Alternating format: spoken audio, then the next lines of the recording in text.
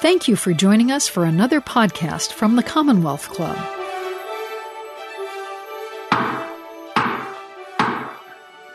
Good afternoon, and welcome to today's virtual meeting of the Commonwealth Club of California. We also welcome our listening and internet audiences and invite everyone to visit us at www.commonwealthclub.org.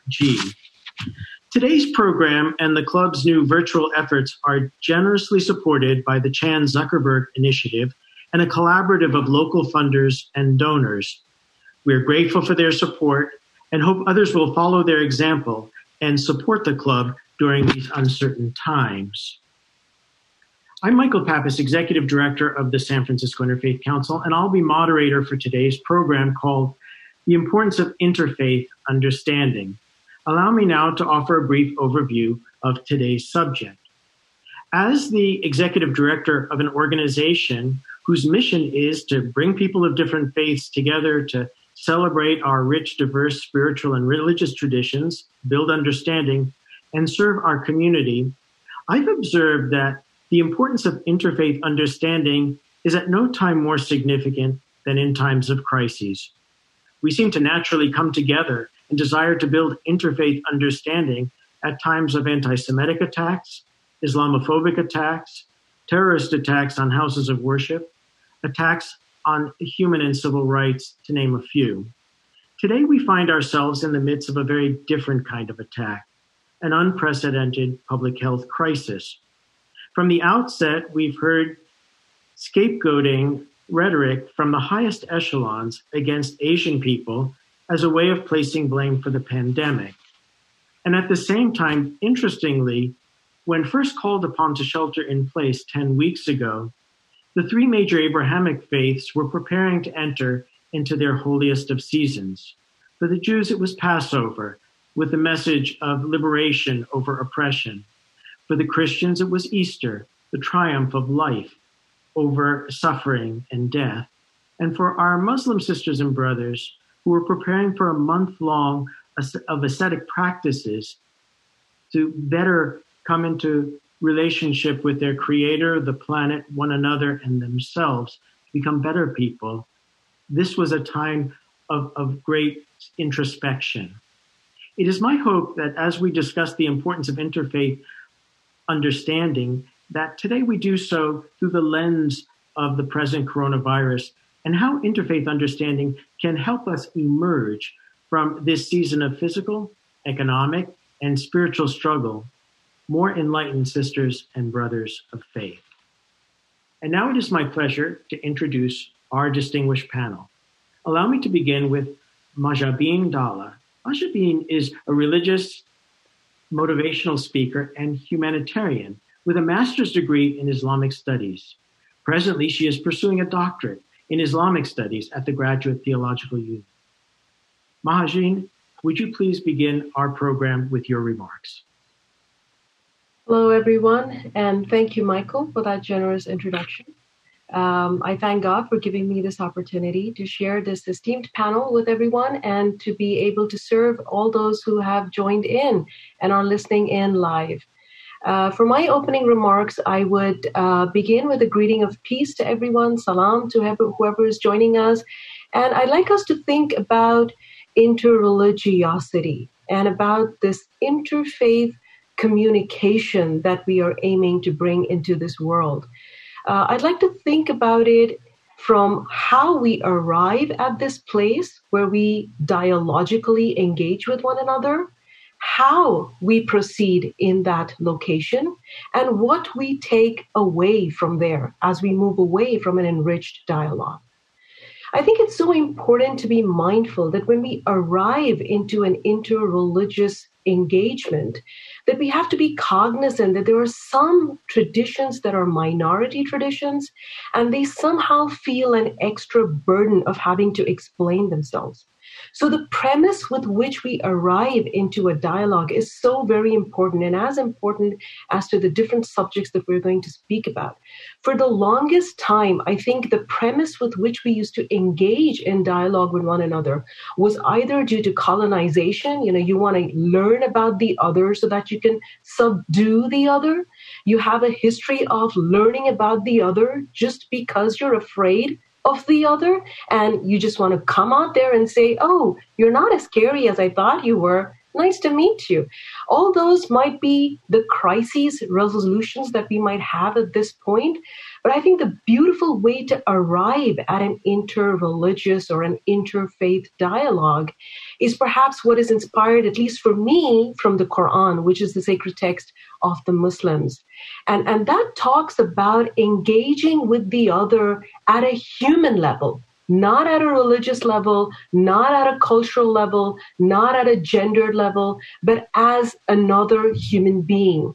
And the famous verse of the Quran, which is 49:13, which says, "Inna khalaqnakum min dhakarin wa untha وَجَعَلْنَاكُمْ شُعُوبًا وَقَبَائِلَ." We created you in male and female, and we distributed you in different tribes and nations, لِتَعَارَفُوا, so that you may get to know one another and learn from one another. This in no way is an indication of supremacy. إِنَّ أَكْرَمَكُمْ عِنْدَ اللَّهِ أَتْقَاكُمْ. The one who is virtuous in the eyes of God is the one who is God-wary and who is responsible as a human being. So I think that sets a premise of how you arrive at it. You arrive at it wanting to know the human other and not the religious other or the cultural other. And once you arrive there, you engage with different modalities. And I'm so blessed to be at the GTU, where we have this interreligious environment where we can study about different faith religions based on texts, context, spirituality, pilgrimage. There is so much that we share with one another as human beings. And because I'm in the sacred text department, I think our text and the multiplicity in which people understand and render those texts and actually emulate those texts provides us with a plethora of opportunities to engage with. We also come about and engage with social concerns. We look at the coronavirus, for example, the pandemic that we were in. We approached it from a moral mandate point of view. From each of our traditions, we had a moral mandate to seek out the other and to reach out to the other. And I think over this pandemic, we were able to share smiles, we were able to share stories, we were able to share support for one another, even though we were sheltered in place. And I think the final point that I'd like to make, at least for my opening remarks, is how we move forward from there. So when we come in realizing that sometimes this is an extra burden for those who are minority traditions. When we're in there, we're actually engaging with text, with context, with social concerns, with issues around gender, with issues around poverty, refugees. And when we move away from there, I think it is so important to realize that we have only engaged with one rendition or one part of a diverse tradition. So what I might have engaged with is perhaps one of the several intersections in which a religious tradition manifests itself. So if I speak here today, I'm only a part of a multiplicity of ways in which Muslims express their faith and a diverse understanding of different intersectionalities of geographic location, of language, of culture, and that is where I speak from. So when I walk away, I know that I'm not really speaking for, I've gotten to know an entire tradition. No, it's just that one part. And Islam, just like any other tradition, is not a monolith. It has several and diverse ways in which people, render their faith and express their spirituality. So I think just to wrap that all up, how we arrive, what we engage with, and how we leave is very important to a successful and dialogical engagement in interreligious faith. Thank you. Thank you so very much, Mahjabeen. We look forward to asking you some questions in a few minutes. Now I'd like to introduce the Right Reverend William Swing, the former Episcopal Bishop of California and the founding trustee and president of the United Religions Initiative. My dear friend, Bishop Swing, the floor is yours. Oh, thank you, Michael. Wonderful to be with Mahjabeen and Sam today. They come from the GTU, the Graduate Theological Union over in Berkeley. Over 40 years ago, various denominations decided, instead of just studying together, why don't we put our libraries together? Why don't we have classes so that people from one religion or one denomination can get to know other people and study other traditions? This is such a gem in the Bay Area. It's one of the largest interfaith libraries in the world, by the way. But Sam teaches there, and Mahjabeen is getting a Ph.D. there, inshallah. But this is not the way it is all over the world. There are places in the world where there are schools that teach people of one religion to hate the people of another religion. And there's a lot of money behind those schools. Hundreds of millions of dollars. They send people all over the place to build schools to teach children to hate people of other religions. But that's not just in schools. That's in little groups where in Charlottesville, Virginia, people can go down the street saying the Jews will not replace us. Or evidently, Christianity is the most persecuted religion in the world. I've seen statistics on that. Muslims are persecuted. There are schools of thought, and there are centers of thought that are churning out hatred, interfaith hatred, every day. There have got to be people on the other side who are putting up the opposite, that we can move farther as a civilization if the religions can learn to live together, study together, and love each other, and work together for the civic good. And if they do that, you can build a greater civilization than if you start killing everybody from other religions. And therefore, if I had a hat on, I'd take it off to the GTU and to the people I'm on the panel with today. The second thing is I represent the United Religions Initiative. And by the way, we are www.uri.org. And if you look that up, right up at the very top, it says interfaith responses to the coronavirus. And if you hit that, then comes down a whole raft of things about these are the seminars, these are the actions, these are the people you can get in touch with, and all over the world today, people of all kinds of faiths are getting together to serve their communities in the midst of enormous famine, enormous hunger. It's not just somebody hating another religion. It's a matter of how can we eat. I saw one little story where these people were standing in line for food, and they said, "Are you of this religion, or are you from that religion?" They said, "We're from this religion." They said, "You don't get food. This one gets food." So it gets very practical. Our United Religions Initiative, I went around the world to talk to the Pope and the Dalai Lama and Grand Muftis and Sheikh of Al-Azhar and Buddhist leaders and chief rabbi and et cetera, et cetera. And I learned that much easier to work not with the people at the top of religion because they don't have much ability to stretch beyond their own tradition. But grassroots people have a chance to move out into the community and get together without worrying about too much about doctrine or discipline. They can find a need in a community and get together from all the different religions and indigenous traditions and ethical or spiritual perspectives, and they can form coalitions, cooperation circles to address the needs. So we got into that 20 years ago. We're now going to be 20 years old on June the 26th. We've gone through our teenage years now. We're young adults, and we're in 108 countries of the world. We've got well over 1,000 cooperation circles. We've got well over 1 million people, and we don't have a campus. We don't have a building. We don't have overhead.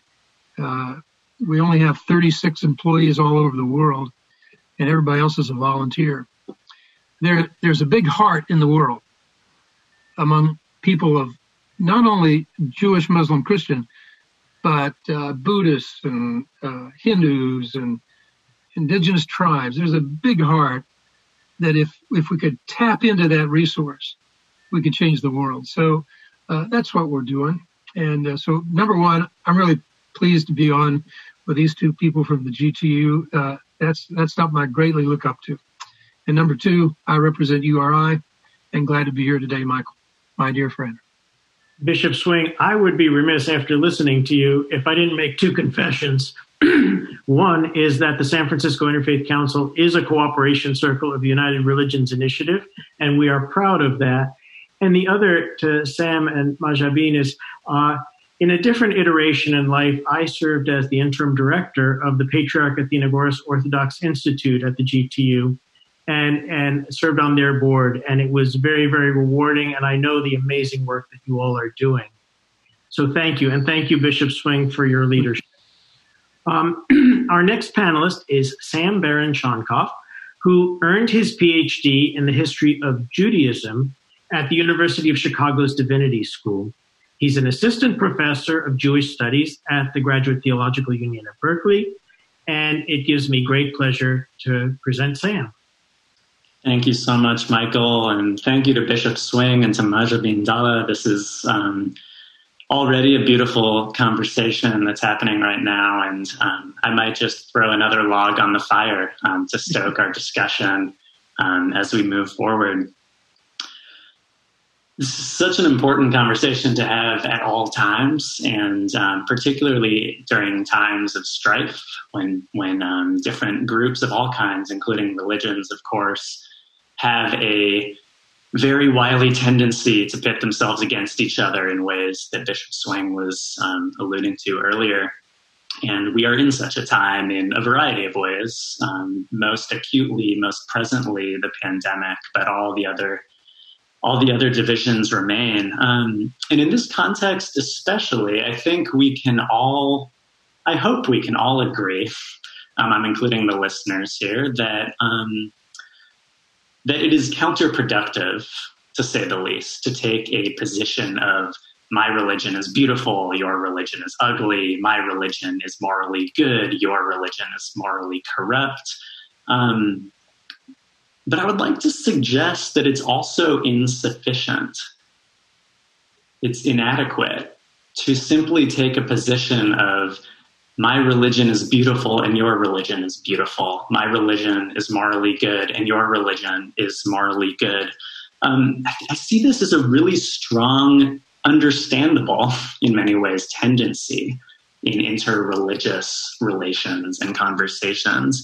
I think a really common example when this comes up is when we witness episodes of violence or bigotry in the name of a particular religious tradition. And there's a real sort of reflex that I think we have to come together and to say, those people are misunderstanding, they are perverting this tradition whose essence is one of love, of one of humanism, of one of justice, and so on. And that is an important message, and there's often truth in that, of course. But it is also true that each of us comes from a tradition that is complicated. We each come from, and not only the Abrahamic religions that we have in this conversation here, but every tradition has a complex history and has its shadows. And I would like to suggest that actually here too is really important common ground for us to meet each other around. When we sugarcoat or oversimplify our traditions and those of our friends, we are missing a really important opportunity for a robust interreligious encounter, and also an opportunity to engage in really important work of solidarity to heal this fragmented and wounded world that we're living in. And I'd like to suggest also that actually, maybe counterintuitively in some ways, when we sugarcoat and oversimplify our traditions, we're actually fanning the flames of interreligious tension in some ways. And I hope that'll become more clear just in the couple comments that I want to bring to light here. And this is not just a matter of intellectual honesty or historical accuracy, although it's also, of course, that. But I want us to appreciate as ways that this is actually an important dimension of love for our traditions and love for each other. I think it's especially illuminating to think of this in terms of interpersonal love, that when we really love another individual, of course, it's not just for their greatest strengths and their sort of peak moments, but to really love is to also look upon and be in relation to their vulnerabilities, their mistakes, their areas for growth. There's a lot of talk about what it means to love a country these days. A lot of people's accusing folks of, for example, not loving America, where there's a sort of sham picture of love that is about just waving a flag, standing for a national anthem, drawing attention to exceptional qualities of our country, without also looking upon the very complicated histories and shadows of this country. As if to say that to talk about histories of massacres of indigenous people, histories of slavery and ongoing legacies of racism is somehow a failure to love. I think that is a dangerous perspective to take, and it applies also to what it means, I'd like to say, to love our own religions and to love the traditions of other people around us. It's not just to cherry pick the verses that resonate with our contemporary values. It's not just to highlight the golden ages. It's also to look upon the fact that our traditions invariably have teachings that are hurtful, offensive. We've all gone through periods in the history of our traditions of inflicting physical violence and spiritual violence. And to look upon all of this is truly to be able to bring a robust, deep love to the traditions.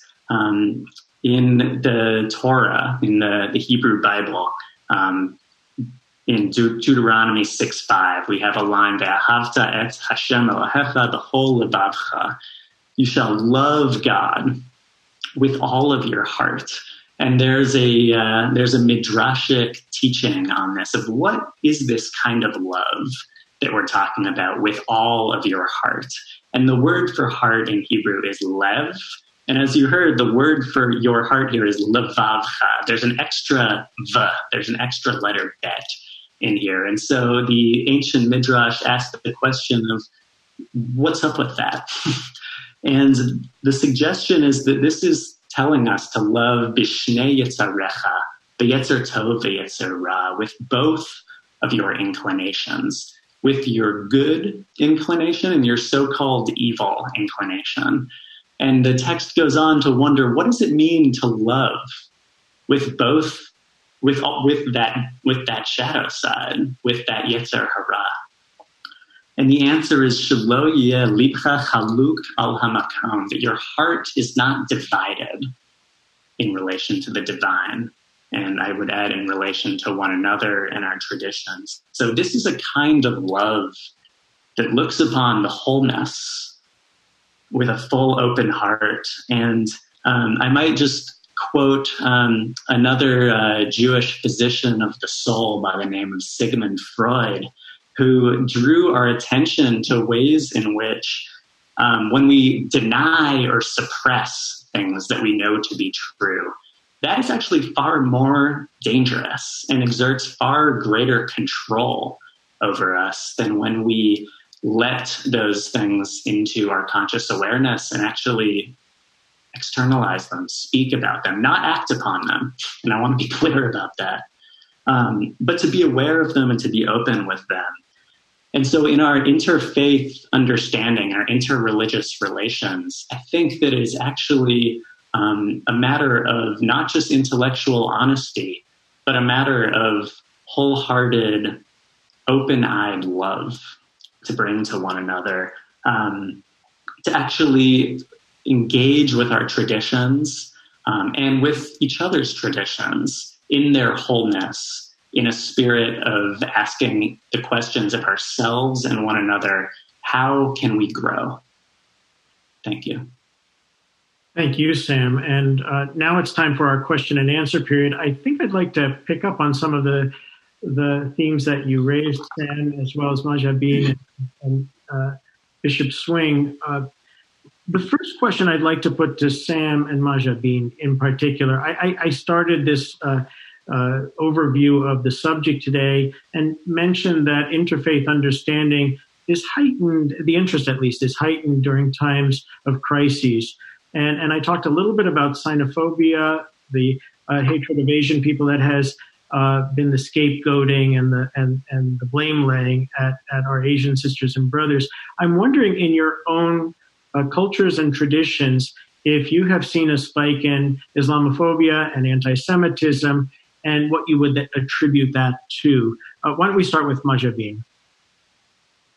Yeah, that is a very important point that you bring up, Michael. It seems whenever there is a crisis in the world, it will bring out the essential character, it seems, steering away from essentialism chat, but it brings out what we're made up of. So if there is goodness in someone's heart, they just go deep down and bring that goodness out. And it's the crisis that reveals the goodness in people. And sometimes, even though we would not, want to admit it or would not want to acknowledge it, sometimes it even brings out the very dubious from among ourselves. So like every other tradition, I think we've also seen what you say of or what you speak of with the Asian population here in the United States. There were countries in the subcontinent in India. You found that the Muslims were targeted with the same kind of rhetoric and the same kind of hatred that we saw against the Asians here in America. There is no denying that, and it did cause a very real impact on people's lives, on their economy, on how they associated with their neighbors and with the larger public. But I think deep down, we should also acknowledge the good work that came out of it. So there was an entire community. This earlier last month, in the month of Ramadan, I was invited by the World Federation of Muslim Organizations to do a talk on philanthropy and how all Muslims all over the world united to come to the rescue of those who were being marginalized and those who were being fired from their jobs just because they were associated with a certain religious tradition. So at one side, when you do see this coming out, on the other side, you see that the goodness in the people, they're reaching out and they're united in solidarity and reaching out to those people who have been mistreated this way. So that is true. And we see, this is what I've seen at least in in the Muslims. And here, I think even in the San Francisco area, you found the African Muslims who are coming out and they're concerned about safety. And they're talking about how even when we reopen the religious, churches and organizations, that we are giving safety their priority. So I think it brings out a bit of both in people. Thank you for raising that last issue. That's another question that one of our audience members has asked, so we will address that as well. Sam, would you chime in? Yeah, I'll just say briefly, absolutely anti-Semitism has been on the rise lately, and that has been bound up with, as you emphasized importantly, Michael, and also Mahjabeen, that's been bound up with increases in discrimination and marginalization of all minorities. There's a very long tradition of blaming plagues on Jews, and we've seen that come up a bit lately. And I think even more so, there's something that David Nierenberg has brought out in his recent book, Anti-Judaism. There's a long tradition of whenever there is a time of great ideological shifting and envisioning of new ways, new philosophies, new economics, new politics. There is a great tendency to point to some foil, right, to some other, to some shadow as the antithesis of whatever it is that you're envisioning. And there's been a long history of Jews, of course, being put into that hot seat of being the other against which these new visions are articulated. And today, it's not just Jews, of course. This is something. We see all groups being used in this way. But I think we're living in a time of great vision, great transformation and upheaval in some ways that are very exciting, actually. But I think that that's also part of this rise of Islamophobia, anti-Semitism, xenophobia more generally, that gets bound up with this. And I should say that happens not to do the both sides thing, but we see that all across cultural spectrums. Thank you. Bishop Swing, feel free to chime in and give your thoughts on this, but I have another question for you in particular. I know you're a little bit of a philologist, and the theme today is the importance of interfaith understanding. In my mind, importance has always had to do with impact. Could you give some examples how interfaith understanding could lead or has led to importance? Yeah, the word understanding here,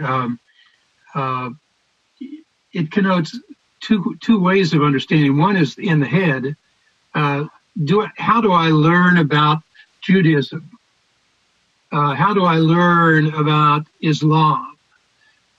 What is your theology? What are your rituals, etc.? So I learn. What's your language? What's your Holy Scripture? And then another way of learning is just to know you as a Jew, know you as a Muslim. We don't have to know our sacred texts. We just need to know each other to be citizens, to share a common concern for the neighborhood or for the town we live in. I remember going to the Vatican in 1996, and I was dealing with the cardinal who was the head of interreligious activities for the Roman Catholic Church. And we were talking about interfaith, and he said, we decided to take Islam seriously. 30 years ago, he said, in 1996, so we're talking now, 1996, he said 1966. So we got a whole lot of our young scholars to learn Arabic, to learn Muslim scripture, to learn the geography of Islam around the world. And he said, we have a cadre of people who really understand Islam. And I was so impressed by that you would make an investment in understanding the other. But then after I thought about it, that's just a few people. There are billions and billions of people in the world, and only a few people really intellectually understand the language, the theology, the etc. So what's available? What's available is to understand the other person. The other day I was talking to a guy, Ambassador Thomas Graham, who has negotiated almost every United States negotiation with Russia concerning nuclear weapons. And we've signed some pretty good things like the NPT, Non-Proliferation Treaty, which he was the head of, the new START talks, et cetera, which he's been involved in. Almost all that. He said, we wouldn't have gotten anything done on nuclear disarmament between Russia and America if it weren't for the human relationships that were built up between the Russian diplomats and our diplomats and their scientists and our scientists and their politicians and our politicians. We actually became deep friends. And when we were negotiating as one human being who really respected the other human being. So when I talk about understanding, it's not interfaith understanding isn't just what you know. It's also who you know. It's who you respect and who respects you, and what could you build from that. So interfaith understanding for me, it's a luxury to do it intellectually. It's necessary. It's important, but for the masses of people in the world, the real issue is to know each other. And Mahjabeen said this earlier. It's to know each other as humans. That's it. Thank you, Bishop Swing. And I'm going to pick up because we are speaking with scholars, and I'd like to ask Mahjabeen, what are some of the ways in which interreligious education equips scholars and practitioners for dialogue and action and engagement? Yeah, thank you, Michael, for that question. This really is a very, I think it's a necessity at this point where humanity has arrived here at this place to be ready to embrace diversity. There's just no way that we can complain about it. There is just no way we can get around it.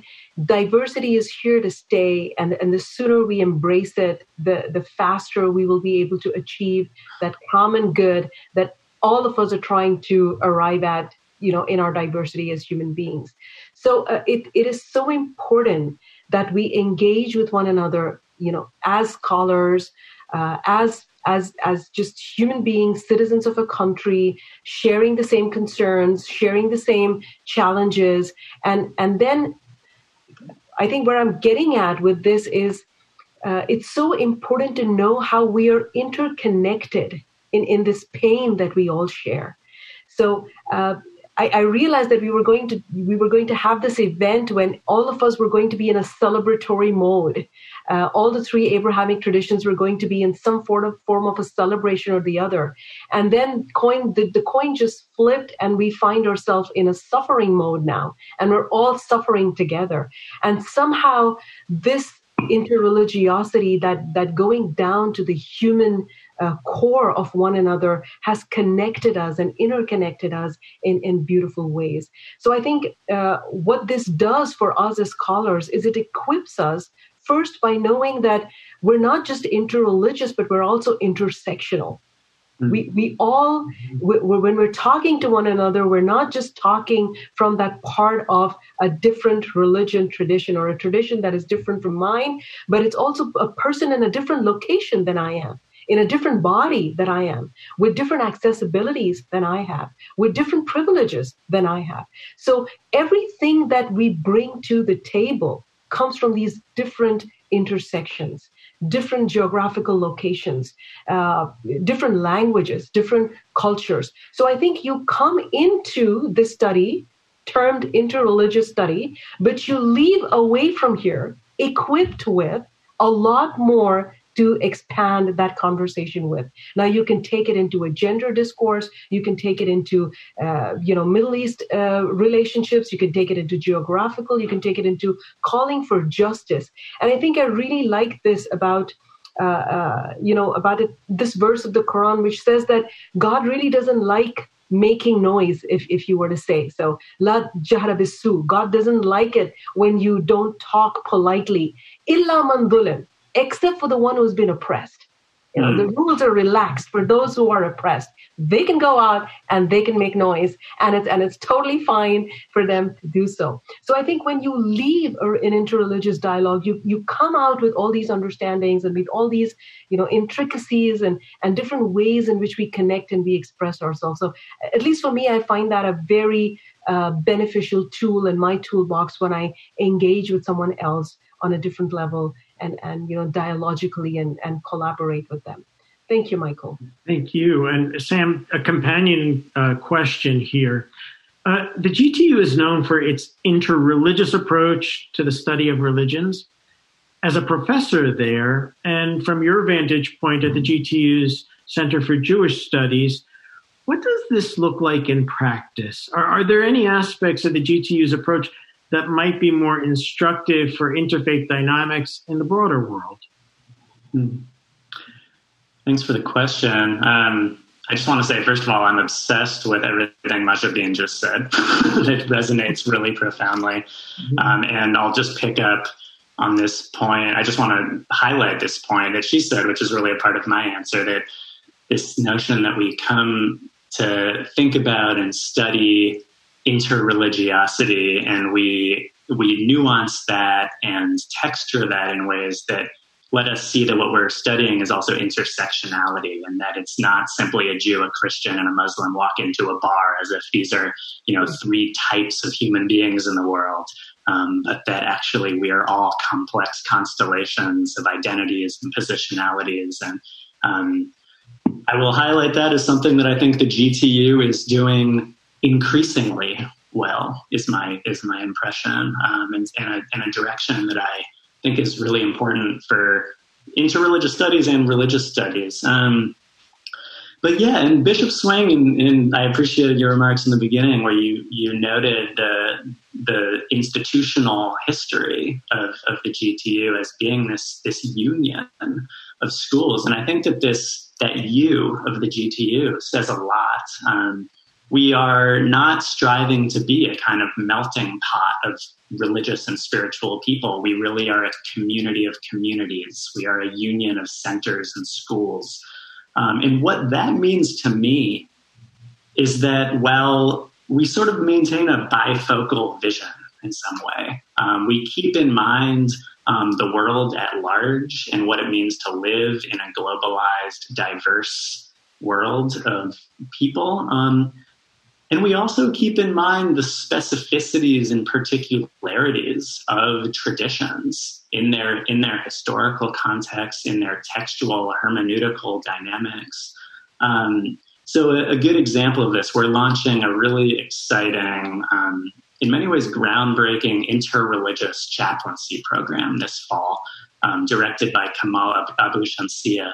And the way that this is working is that this is training people to do spiritual care with diverse populations in all kinds of contexts and settings.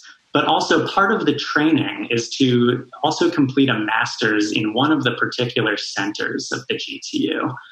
So to say that we want to train you in these sort of broad humanist, universalist traditions of spiritual care, but we also value being rooted in a particular tradition and speaking from a place of being informed. I think that bifocal vision of keeping the world at large in mind while also being sensitive and attuned to the particularities of different traditions and different communities is something that the GTU does remarkably well, and that I think does shed light on broader possibilities in the world.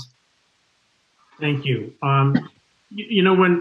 When we're at the club and I'm moderating, I'm used to Celia bringing up these little cards with questions. If you've heard a little ping over and over and over, it's because Mark Kirchner from the club is sending me your questions, and so many of them are so wonderful.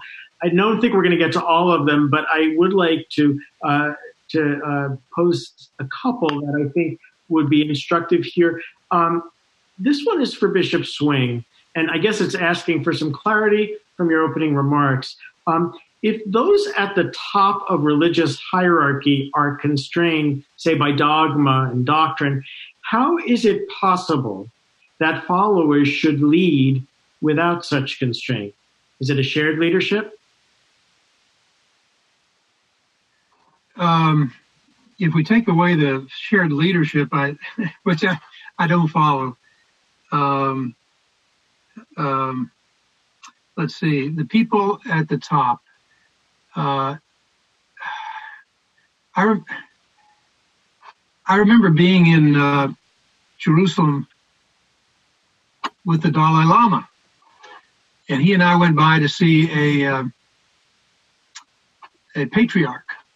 And the patriarch was seated high on a throne, and the Dalai Lama and I were seated on the floor. And I was telling him about the United Religions Initiative and et cetera, et cetera. I said, why don't you join us and let's do something about interfaith? And he said, I'd love to do that, but I can't do it. He said, I'm a prisoner on my own throne. I can't leave here. I'm up here, which said the world to me. He was a wonderful man and very spiritual, and he got it in terms of a bigger vision that the economy of God involving many more than one faith perspective. But when you're dealing with religious leaders, usually there's a pyramid, and they're at the top of the pyramid, and their number one obligation is to defend the faith of the people underneath them. And if they act like that they're just one of many faiths, it kind of means maybe one faith is kind of as good as another, then that destroys the pyramid. And so they don't have a lot of chance to get away from the pyramid. But the people at the bottom of the pyramid, they just live in towns and villages.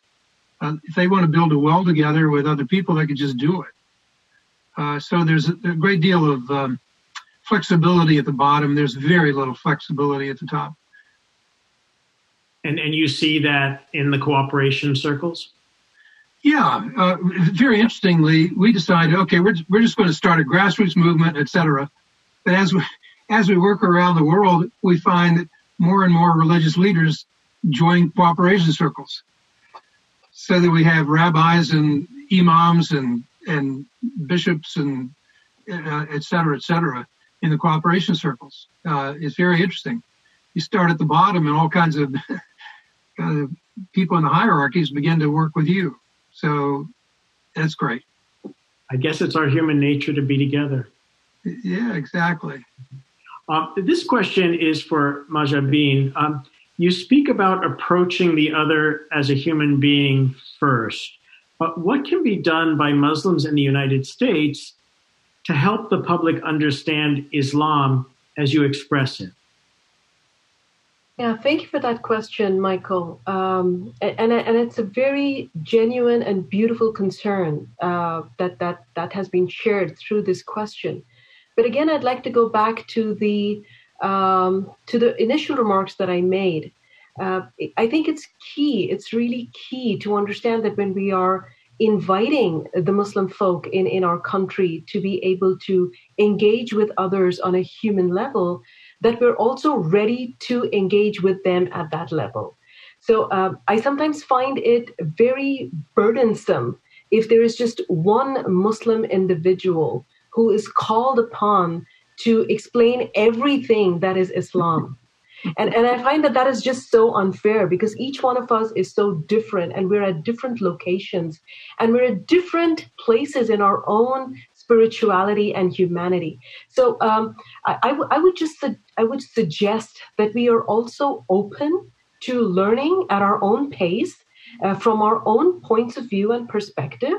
And I think, this country and every other country and every other community of human beings is going to find Muslims just as welcoming as any other religious tradition to sit down and talk to another person as a friend or as a community member.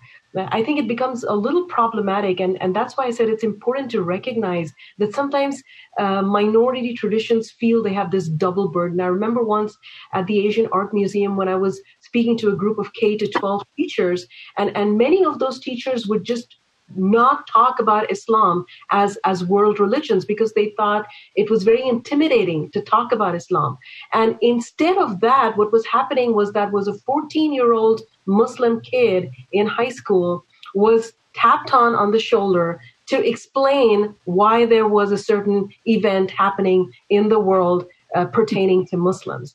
So I think what I meant that when we engage with another at a human level is that we realize that one person can really might not even want to. It's not whether they're equipped or not, might just not want to engage at that level with someone else. So instead of saying, can you explain why this happened to me? You could come up and give a human comment and say, I hope you're okay in the middle of all of this. What can I do to help you get through this? So I think that is what I meant about a human engagement rather than just, take someone who is visibly Muslim and just start up a conversation which they might not want to engage with. When you first mentioned this, it hit home because a lot of our work is service oriented. And I remember a long, long time ago, somebody said to me, people might not pick up a book on the Greek Orthodox faith, and all they're going to ever know about your faith is what they see in you. And so you are a living and walking book, if you will, to some extent, on what your faith teaches. Sam, just a question here. Inasmuch as Jews have been a minority population wherever they've lived almost all their entire history, until just the past 70 years or so for Jews living in the state of Israel, how do you think this has shaped Jewish perspectives on interfaith relations? Yeah, profoundly. And this again connects to some of the wise words that Mahjabeen was just saying. But I think something, and also this image, Michael, that you concluded with of each of us being a sort of book that gets studied as kind of representative in some cases of an entire tradition, in ways that can be a beautiful opportunity, but also ways, to use Mahjabeen's term, ways that can be burdensome. And I think that with the ways in which that is burdensome are often more clear to people who are having minority experiences. Something that in any kind of conversation, we, at the most micro or the most macro level that we have to be sensitive to is power dynamics. Mahjabeen spoke earlier about what it is to have a dialogue.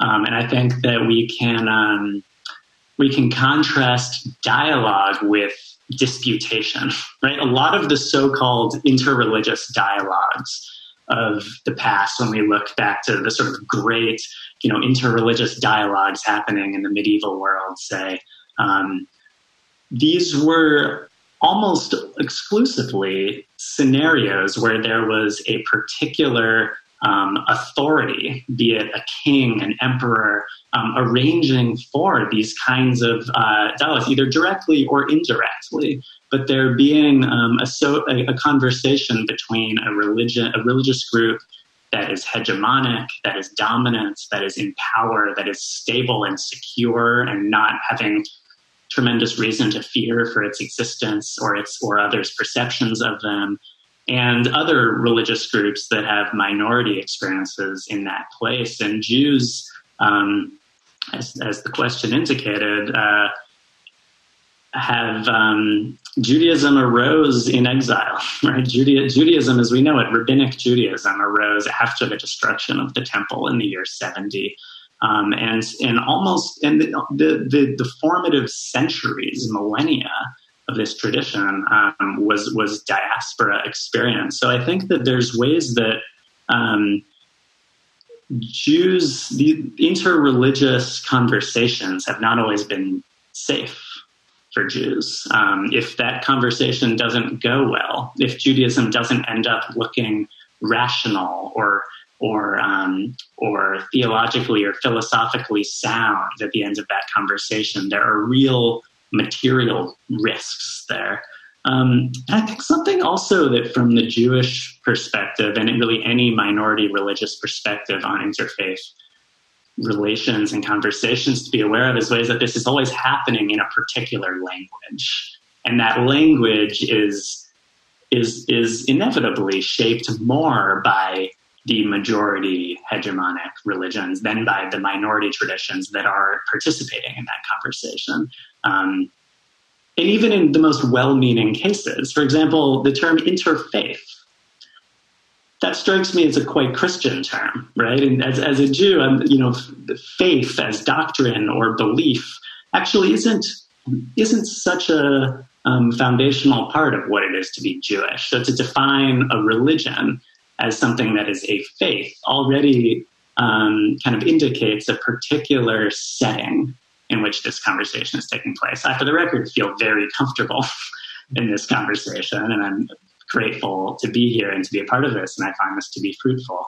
But it's just a small, subtle example of something that can actually be far more insidious in other kinds of contexts. So I think that those are some ways that Jewish tradition has emerged and evolved around some of those particular conditions and situations with regard to interfaith, interreligious dialogue. Thank you. I mean, you've given us a lot of food for thought, and I'm going to be very careful how I use language moving forward. We're coming to the end of the hour, but I feel compelled because we've received more than one question on this particular issue. And as the father of twins who are supposed to be graduating from high school this week, the question is, how can we involve young people of different faiths in this context of the COVID-19 pandemic in growing in better relations of people of different religions and faiths? And I will put that out to all three of you. It's the last question. Well, I think that the human problem draws the young people. If you have climate change, the young people don't come at it like this is a Jewish problem or a Muslim problem or a Christian problem. It's just a human problem, and the young people see it and they go to it, and therefore they find their community in their action. I was just thinking earlier when I was listening that Corona must be an interreligious virus. It goes to all the religions, and it creates a human response that has to be global in order to do something about it. Anyway, I'll let other people speak. Thank you. Mahjabeen? Yeah, I'm wondering if I could chime in. Thank you. And congratulations, Michael, for your I'm so proud of them. Do I have bragging rights? I think coming to that age group and the young people of today, there is so much that we inherit from our parents, and sometimes we also inherit their limitations. And I don't mean physical limitations or DNA and stuff like that. I also mean how we think. Inadvertently, sometimes we pass on those limited ways in which we've shaped our intellectuality to our children when we sort of discipline them or tell them what they're supposed to ask and not ask. And this, I think, when crisis hits humanity, this is God's way of emboldening new thoughts. So I think especially with that age group, when they're ready to question, and they're ready to question their own traditions and say, why is it that in my tradition I am or I am not able to associate with another member of a certain religious tradition at this level? I think that's a very bold question. And I think our young people can readily see this. They are not afraid of asking questions. They are not afraid of breaking laws that we thought that we just couldn't and we were bound by them. And I think this is the beauty with which I think the next generation can take this work of interconnectedness farther down. We all feel the same pain. We all bleed the same blood. We all bruise in the same manner. And I think this, our young people relate to far easy in an easier manner than I think people who are set in a tradition like perhaps we are, or maybe I can just speak for myself. But I would like to welcome this. When my daughters question me about something that corners me, I feel good about it. I really feel good about it because that's a thought that never came to me. And they're asking me this question. And I think a pandemic like this has brought the young people together, and they're looking for answers perhaps at places that we were too scared to look for. And just to shout out to them to keep on doing that good work and connecting us in ways that we thought there were no bridges to connect. This will define their generation as, say, 9/11 defined ours. Sam, you're going to get the last word. No. Well, I ought to start with gratitude, Ben. I'm just really, really enjoying listening to each of you and conversing with you. Yeah, this is a great concluding question. Something that a lot of religious traditions speak about, particularly the mystical dimensions of those traditions, is that moment when you realize that the world as we know it, right? The ways of the world that we were taught, that everything that are the sort of laws of existence, that actually that is only the outer layer, right? That's the sort of crust of a much deeper, mysterious, unknown, dynamic truth and inner reality. I think that we're seeing in this upcoming generation of young people an attunement to that in a very real social, political sense. I have a lot of faith in this new generation.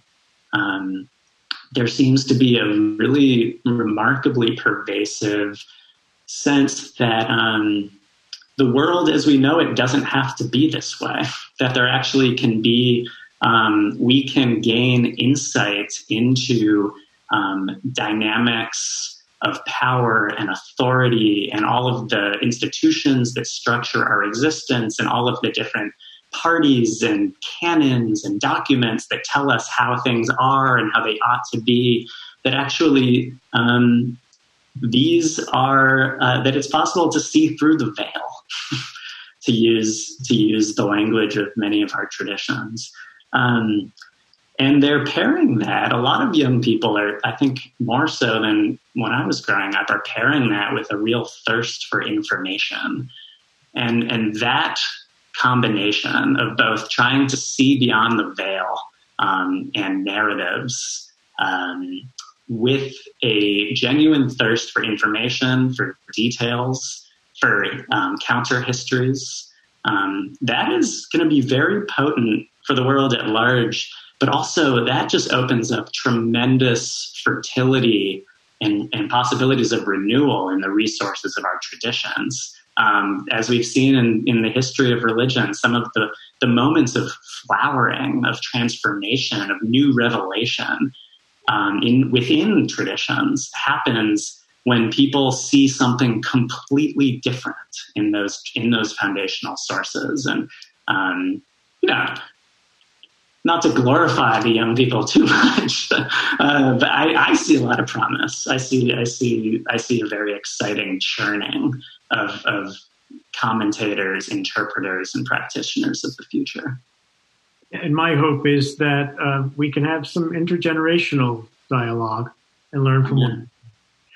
We have exceeded the time, and my apologies to the many other questions that we couldn't address. We could be here all day, which time does not permit, but the Spirit does wish. I want to say a very special thank you to our distinguished panelists, Mahjabeen Dhala, Bishop William Swing, and Dr. Sam Berrin Shonkoff. I'm Michael Pappas, Executive Director of the San Francisco Interfaith Council, today's moderator for the program called The Importance of Interfaith Understanding. Now this meeting of the Commonwealth Club of California, celebrating over 115 years of enlightened discussion, is adjourned.